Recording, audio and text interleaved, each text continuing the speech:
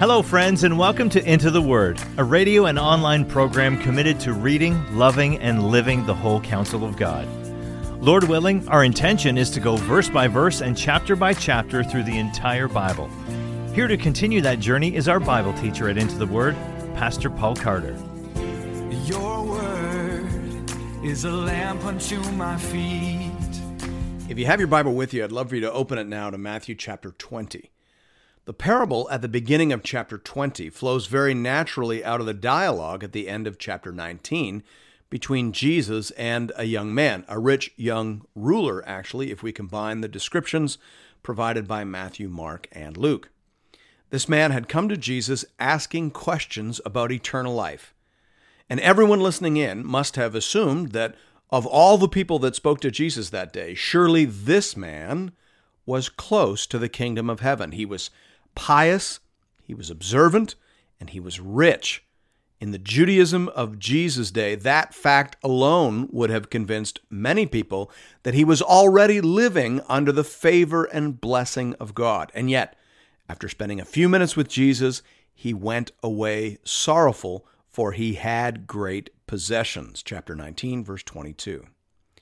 So this person that everyone assumed to have been close turned out to be far away. This person everyone assumed to be first turned out to be last. And this then leads very naturally into a further discussion of how the grace of God turns our expectations and assumptions about life and about the kingdom completely upside down. We'll begin reading at verse 1. Hear now the word of the Lord. For the kingdom of heaven is like a master of a house who went out early in the morning to hire laborers for his vineyard. After agreeing with the laborers for a denarius a day, he sent them into his vineyard. And going out about the third hour, he saw others standing idle in the marketplace. And to them he said, You go into the vineyard too, and whatever is right I will give you. So they went out. Going out again about the 6th hour and the 9th hour, he did the same. And about the 11th hour, he went out and found others standing.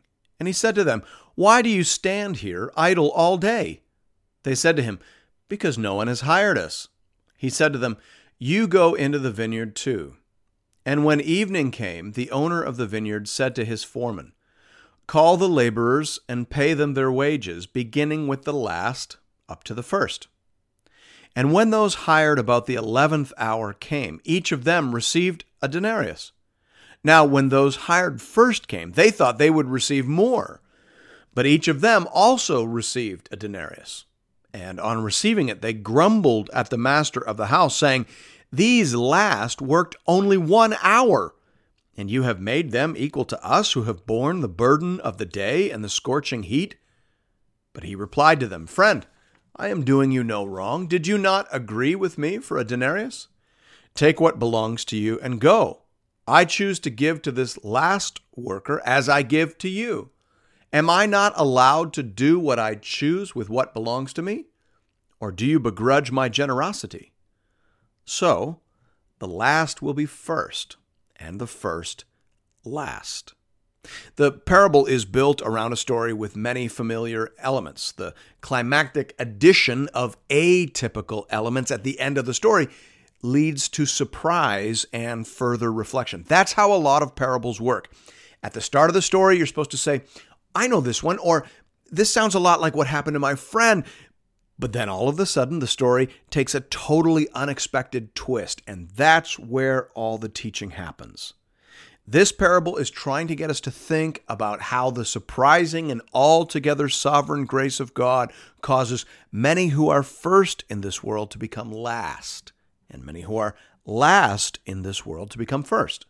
Again, the parable can be understood as a further commentary upon the surprising encounter Jesus had with the rich young ruler, a person that everyone present would have considered first in terms of being a likely candidate for the kingdom of God, but he turned out to be last. It turns out he had a serious obstacle to overcome, and that at present anyway was keeping him outside and even pushing him away from the kingdom of God. So let's think about these two stories together as they mutually interpret each other. Jesus seems to be saying, first of all, that the grace of God is given to many people whom we would never consider worthy of receiving it. That's obviously the main point of the parable.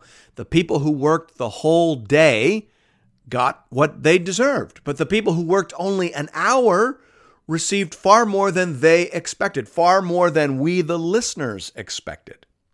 So God's grace is given out in surprising ways to people we would generally consider unworthy of receiving it. Secondly, it seems like Jesus is saying that the fact that God gives grace in unexpected ways does not mean that he is ultimately unfair. God is never unfair. That's not what's going on in the story. The master in the parable was fair to some and surprisingly generous to others, but he wasn't deceitful or dishonest to anyone. He was just with some and gracious to others, as was his right to be. You see, we sometimes think that if God isn't generous and merciful to everyone equally, then he has been unjust and unkind. But that is not the case. God is just to some. That is, he gives to some exactly what they have earned, while to others he gives more than they could have ever hoped for, asked for, or imagined. But he does not act in an unfair manner to anyone. Thirdly, Jesus seems to be saying here that the surprising grace of God may irritate some people who have a rigid quid pro quo understanding of religion. We think, for example, of the parable of the prodigal son and the irritation of the older brother. He was bothered by the grace and mercy shown by the father to the wasteful and sinful son. It made him feel like he was being mistreated, despite that he was not. And it is easy to imagine how the parable of the workers might well have irritated the rich young ruler had he stuck around to hear it. He wanted to earn his way into the Father's good graces. He was willing to work hard. He was willing to go above and beyond, and he would likely have been annoyed at the mercy and grace of God being given to people who had done so little to deserve it. The parable is thus a warning to all people who want to earn their salvation, and it is a warning to each of us to check our hearts for irritation towards those who receive things from God that we're not sure they're worthy of. The story continues in verse 17. And as Jesus was going up to Jerusalem, he took the 12 disciples aside, and on the way he said to them, "See, we are going up to Jerusalem, and the Son of Man will be delivered over to the chief priests and scribes, and they will condemn him to death and deliver him over to the Gentiles to be mocked and flogged and crucified, and he will be raised up on the third day." How fitting it is that immediately following a parable about the surprising grace of God, we have the third and final passion prediction of the Lord Jesus. What could be more surprising than this? That God would give his only Son to die for our salvation. Praise the Lord. Verse 20. Then the mother of the sons of Zebedee came up to him with her sons, and kneeling before him, she asked him for something. And he said to her, "What do you want?" She said to him, "Say that these 2 sons of mine are to sit, one at your right hand and one at your left, in your kingdom." Jesus answered, "You do not know what you are asking. Are you able to drink the cup that I am to drink?" They said to him, "We are able." He said to them, "You will drink my cup, but to sit at my right hand and at my left is not mine to grant, but it is for those for whom it has been prepared by my Father." Here we are reminded that the disciples still do not really understand. They are seeking power and privilege and prestige, while Jesus is predicting his betrayal, death, and resurrection. The disciples are still thinking that the kingdom will come immediately, and they want to be first in line.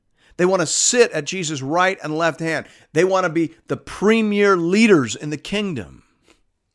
They are more like the rich young ruler than they realize.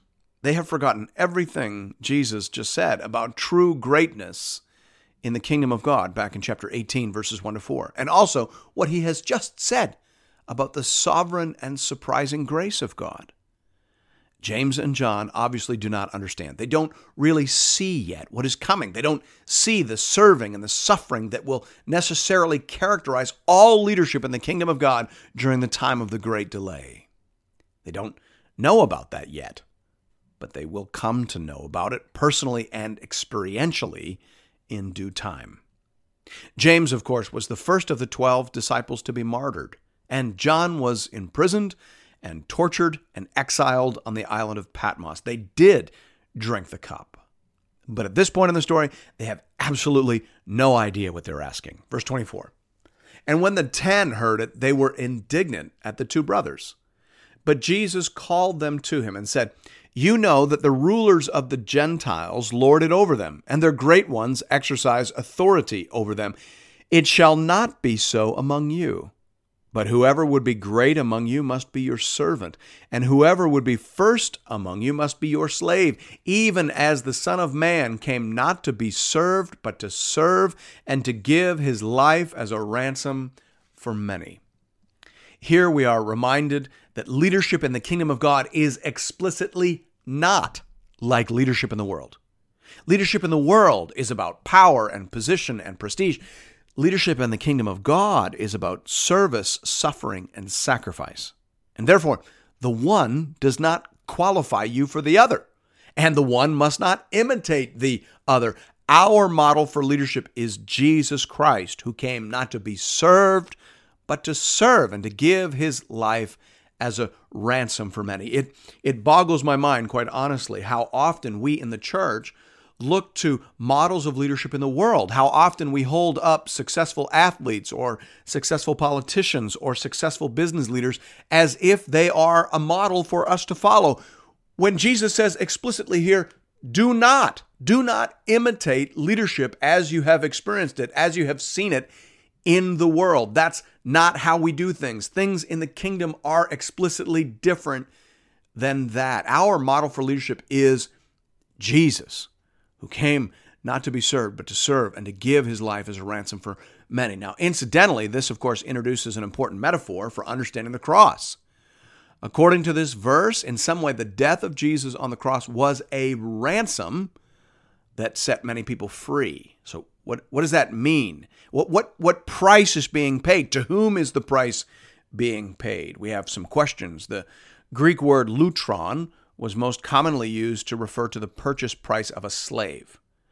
Thus, we understand Jesus saying that his death on the cross would purchase many out of slavery. Many scholars see this as a further allusion to the main suffering servant passage in Isaiah chapter 52 and chapter 53. As, for example, Isaiah 52:15, which says, So shall he sprinkle many nations, and Isaiah 53:4-6. Surely he has borne our griefs and carried our sorrows, yet we esteemed him stricken, smitten by God, and afflicted. But he was pierced for our transgressions. He was crushed for our iniquities. Upon him was the chastisement that brought us peace, and with his wounds we are healed. All we like sheep have gone astray. We have turned everyone to his own way, and the Lord has laid on him the iniquity of us all. And then, perhaps most importantly here, Isaiah 53:11, out of the anguish of his soul he shall see and be satisfied. By his knowledge shall the righteous one, my servant, make many to be accounted righteous, and he shall bear their iniquities. D.A. Carson, for example, says here, the implication of the cumulative evidence is that Jesus explicitly referred to himself as Isaiah's suffering servant and interpreted his own death in that light, an interpretation in which Matthew has followed his Lord, closed quote. Now, as to the identity of the one who receives the payment, scholars differ somewhat. William Hendrickson says here, the ransom price was paid not, as Origen maintained, to Satan, but to the Father, as per Romans 3:23-25, who also himself, together with the Son and the Holy Spirit, had made arrangements for the salvation of his people. Closed quote. Other scholars prefer not to go quite that far, not to be quite that precise in parsing the metaphor. So, for example, R.T. France says, there is, of course, no exact analogy between Jesus' death and such ransom language, so that the passage does not require us to ask to whom payment is made, or how the equivalent is calculated. The point is that a payment was needed to achieve the release of many, and that Jesus' death provides it. Closed quote. Thanks be to God. We pick up the story in verse 29. And as they went out of Jericho, a great crowd followed him. And behold, there were 2 blind men sitting by the roadside. And when they heard that Jesus was passing by, they cried out, Lord, have mercy on us, Son of David. The crowd rebuked them, telling them to be silent. But they cried out all the more, Lord, have mercy on us, Son of David. And stopping, Jesus called them and said, what do you want me to do for you? They said to him, Lord, let our eyes be opened. And Jesus, in pity, touched their eyes, and immediately they recovered their sight and followed him. Now, this story is placed here, first and foremost, because it happened here. It happened as Jesus was leaving Jericho and heading up toward Jerusalem and the cross. It is likely also placed here because it so perfectly illustrates what Jesus has been saying to the disciples about the nature of ministry and leadership within the kingdom of heaven. It is not targeted at those we might expect. It is for those who are so easy to overlook according to worldly standards. One doesn't serve in the kingdom of God in order to obtain fame, power, and earthly recompense. One serves and sacrifices as Jesus did for the sake of the lowly, the needy, the least, and the last.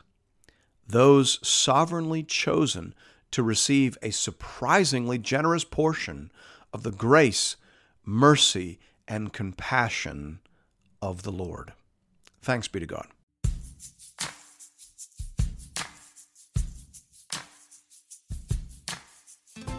And thank you for listening to another episode of Into the Word.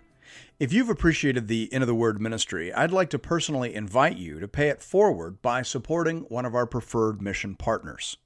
For the remainder of this year, we are highlighting the church planting ministry Mile One in St. John's, Newfoundland. Newfoundland is classified as an unreached population, with less than 2% of people identifying as evangelicals.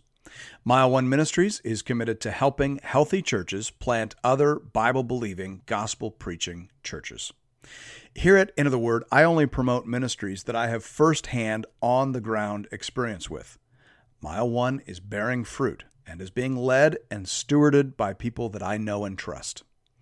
If you'd like to make a contribution to this important ministry, you can do that by visiting the Into the Word website at intotheword.ca.